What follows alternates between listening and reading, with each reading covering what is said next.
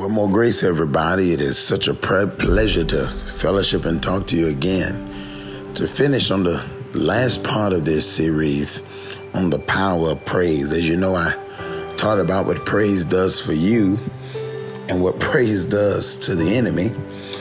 But then I want to really talk to you about what praise does for God. And one of the first things that I told you is that praise is the pulse of the believer. That right now, if somebody was to pass out somewhere, the first thing you would do is you would check their pulse. And the reason you're checking their pulse is that's going to let you know whether they're alive or whether they're dead. Well, I can check your pulse in the spirit by your praise life. I can watch how you're praising God to determine whether you're living or if you're dead. Because when you are in a low season in your life and the enemy is destroying you, there's not going to be any praise. But praise has to be something that continually comes out of your mouth. Psalm 34 says, I will bless the Lord at all times. You know, you have a whole lot of muscles in your body, legs and arms and feet and all of these muscles, that if you walk on your feet long enough, your feet will get tired. If you use your arms and hold something long enough, it'll get tired. But you know, there's one muscle in your body that never gets tired. It's your tongue. And the reason I believe that is because God wanted to live in an eternal place, a place that never gets tired. That's why praise has to be in your mouth, not in your feet, not in your hands. And I know we're living in a time now where people do a bunch of dancing. And of course you can praise God in the dance and you can praise him. Yada, Tahila, Yara, Kara, Shabak, Toda. I understand all of that, but praise is in your mouth. I will bless the Lord at all times. His praise shall continually be in my mouth. And when you understand the power of praise, nothing affects you because you understand that I can't lose for winning. All things are working together for my good, according to Romans 8:28. All things work together for my good because I love God and I am the called according to his purpose. And Thessalonians 5:18 declares, in everything give thanks. And Colossians 2 verse 7 declares that when I begin to give God thanksgiving, that it causes me to abound in my faith. My faith is just stirred. I don't care what I'm going through, what I'm experiencing. When I begin to praise and lift up the name of Jesus and glorify him, my faith comes alive. My faith is stirred up. When I don't focus on what I'm going through and what I'm experiencing and what's coming up against me, and I begin to bless God, my faith comes alive. But I really want to talk to you about how your praise affects God. I already told you that if you're depressed and you're sad, Philippians 4 say, rejoice in the Lord always. And again, I say, rejoice. And if you keep reading that scripture, he said that we're to make our requests known with thanksgiving and the peace of God. That if you praise God, that depression, that suppression, that discouragement, praise God, will be taken away from you just from you giving God the praise. And then I talked about how when you praise God, when you're up under a demonic attack, that your praise will steal the enemy. It'll stop the devil right in his tracks. I mean, when it looks like the devil just won't leave you alone. And I know I'm tell you that the battle is already fought and the victory is already won and no weapon formed against you shall prosper. I believe that according to Isaiah 54:17. But we do have an adversary. 1 Peter 5:8. Be sober, be vigilant, because your adversary, the devil, he goes about as a roaring lion, seeking whom he may devour. The devil is real. You do have a devil. And he does come, John 10:10, to steal, to kill, and to destroy. But I want to let you know that when you praise God and don't focus on what the devil is doing and focus on what God is doing in your life and lifting up Jesus, I'm telling you, you steal the devil right in this track. He don't know what to do with you because you just keep on praising God. And you that are up under these demonic attacks and all these things always coming up against you, and the witch, the warlock, and all of this stuff, just start praising God and giving God the glory, and you steal the enemy right in this track. But I want to talk to you about what praise, the effect that it has on God. You know, God created us for relationship.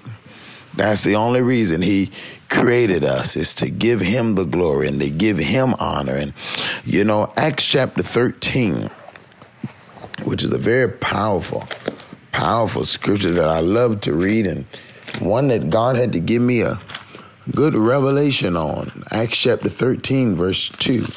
The Bible declares that they ministered, verse 2, as they ministered to the Lord and fasted. The Holy Ghost said, separate me, Barnabas and Saul, for the work whereunto I have called them, as they ministered to the Lord. And the Bible declares that the way they ministered unto the Lord was by fasting and by praying. Then when you get to Matthew chapter 8, verse 15, he says, and he touched her hand, and the fever left her, and she arose and ministered unto them. She served them. And I know a lot of times when we think of ministry, we think of preaching and going in the streets and preaching in a pulpit. But I'm sure you don't put God in a chair and preach the word to him and tell God to be saved. But Acts the 13th chapter declares that they ministered unto the Lord. They were not preaching at Jesus, but they were doing something. And I want to let you know that a part of your prayer life, according to Acts chapter 13, a part of your prayer and your fasting, the Bible said they ministered to the Lord in prayer and in fasting. And that a part of your prayer life should be worship. You know, if you look at Psalm 107, 4 times, it says, oh, that man would praise him. The Lord is encouraging them over and over and over to praise him. And it's something that I really want you to get in your spirit, because a lot of our prayer life, we do a lot of asking and a lot of talking to God, but God just wants us to worship him and to love on him. That the majority of our prayer life should be telling God how wonderful he is, how awesome he is, how much you love him, how much you appreciate him, how you can't live without him. You know, if you go to Revelation, the 4th chapter, God actually shows John what's going on in heaven. And when you see what's going on in heaven, it talks about the 4 living creatures, but it talks about those 24 elders who never stop praising God. I mean, all day. Look at verse 4.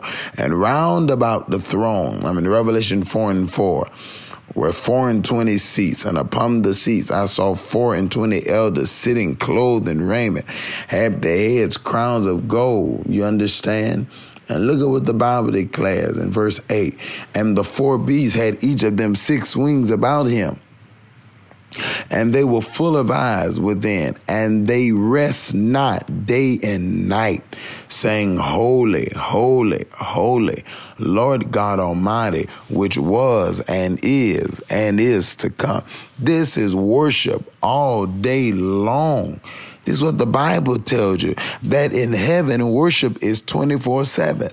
And verse 11 declares that thou art worthy, O Lord, to receive glory and honor and power, for thou hast created all things, and for thy pleasure they are and were created. God created you. His original purpose for creating man was for fellowship, for you to love on him, for you to tell him how wonderful he is to you, how mighty, how great, how much you appreciate him. That was his whole purpose for fellowship. I even believe that in the Garden of Gethsemane, when Jesus groaned, I don't believe he groaned death. He had power over death. But I believe he always wanted relationship with man. And the men that he desired relationship with, he was getting ready to have to leave and walk away from. Only got so many years to spend time with them. I believe that God groans when he don't hear from you. It hurts him. And I know some of you maybe don't imagine God like that, to say, what is man that thou art mindful of him? That was David's question that he asked. But I want to let you know that God loves to hear from you. that every day God met Adam in the garden at the cool of the day, who had no needs, who had no problems, who had no situations, who had nothing wrong in his life, yet he met with him every day. Adam was in paradise. He didn't have a rebellious son. He didn't have a horse daughter. He didn't have bills and things that need to be paid. He lived in paradise. Yet every day he communed with God. That prayer had to be loving on God and worshiping him. And that's what God created us for. He created us for communion. He wants to love on us. He gets pleasure from us. And I know a lot of us like to do things for God. We say, I'm going to win the loss, and I'm going to go after this person, and I'm going to work for God, and I want to do this, and I want to do missions, and all of that is great. I think that it's a great commission. I think it's wonderful to make disciples. I think it's wonderful to feed the poor. The Bible declares, when you've done it unto the least of them, you've done it unto me. But I want to let you know that he desires you more. More than your service, he wants relationship with you. And we are a people and a culture who are so work-oriented, you know. Your parents gave you chores when you were children. Then they told you had to get a job. You'll get a job to get everything you have, and we are works-oriented. We do. Your parents, your teachers, your boss reward you for what you do. And because we have seen authority that way, that's how we look at God. We think that we have to do all of this stuff for him to be pleased with us and dot every I and cross every T. But there is nothing in myself that makes me good. I am what I am because of him. And we're so busy trying to do stuff for God to be pleased with us that we are do-oriented. We are not human doings. We are human beings, and he wants you more than what you can do for him. Thank God for you giving to the poor. It's wonderful. I'm not against giving to the poor. I think it's wonderful. I think it's great to feed the homeless. I think it's great to look out for the widows and to go out and preach and to go out and minister and lay hands. But I'm telling you that more than all of that, that should really just be an extracurricular activity that flows out of your intimate time with him. That God desires you more than anything. Amen. He said, for thy pleasure we are and were created. God just wants you to love on him and have an intimate relationship with him. And if you really love on him and have an intimate relationship with him, your service will be a byproduct of that relationship. God enjoys his creation. He said, I made it for my pleasure. God loves you for who you are. He doesn't love you for what you can do for him. He loves you for who you are, and he wants a relationship with you. He did not save you out of obligation, but out of love. He did not save you because he had to. He did not save you because he was obliged to. He saved you out of pure love. John 3:16, for God so loved the world that he gave his only begotten son. And we're in a bad place because we have substituted service for relationship. We are so busy trying to do stuff for God and go to church and read our Bibles, and everything we do is service oriented, and we don't have relationship. We're working to get him to be pleased with us. We're working for God to love us. We're working. And God said, I just desire relationship with you. I desire to be intimate with you, to love on you, and to know you in a way that no one else knows you. Because I know your weaknesses. I know your thoughts are far off. I know everything about you. I know your failure. I know your mishaps, your bloopers, your blunders, your mistakes, your deepest dark secrets. And in spite of me knowing all of that, I desire to know you in an intimate way, just to love on you, just for you to fellowship with me. I just want to know that you think of me on a day-to-day basis, that I'm on your heart. And we just keep on, substituting service for a relationship. And it's religion that has done that to us. But God didn't save out of obligation. You know, if you marry somebody, you shouldn't marry them because they can cook, or because they are good maid, or because they are good at cleaning, or because they serve you well. You know, you should marry somebody out of relationship. All right. And there are some times that, you know, somebody may be good at something. They may be good at cooking. They may be good at cleaning. They may be good at all of those things. But if they become more involved in cooking and cleaning and working and doing all of this stuff, after a while, what you admire about them becomes a nuisance because they're not building relationship with you. You know, let's say one person's clean and one person's dirty. Well, you appreciate if you're a dirty person or you're not a real tidy person, you appreciate having somebody who's very clean. But if after a while, every time you put your shoes down, they're fussing at your back, get it off the carpet. If after a while, they're always talking about something, keep this clean and keep that clean, what could be a bonus in the marriage or the relationship become a nuisance. Because they are so caught up in service that they forget the relationship. And I'm telling you that that's what has happened with a lot of us. I believe that a lot of things we're doing are becoming a nuisance because we are so caught up in doing service that we lack relationship with the God to whom we serve. You know, the Bible says it like this. You know, well, I say it like this. We get so caught up in the work of the Lord that we forget the Lord of the work. And in Psalm 50, he got tired of their sacrifices. All right. Now, he instituted the sacrifice. God is the one who came up with the sacrificial system. Yet he got tired of it. Okay. Because it was a substitute and not a byproduct. And some of you, you're so busy trying to read your Bible that you don't even let God minister to you. You know, sometime God can, you can open your Bible and get ready to read the Word of God. You know, I try to read the Word as much as I can. The enemy does everything he can to make you tired when it's time to read your Bible.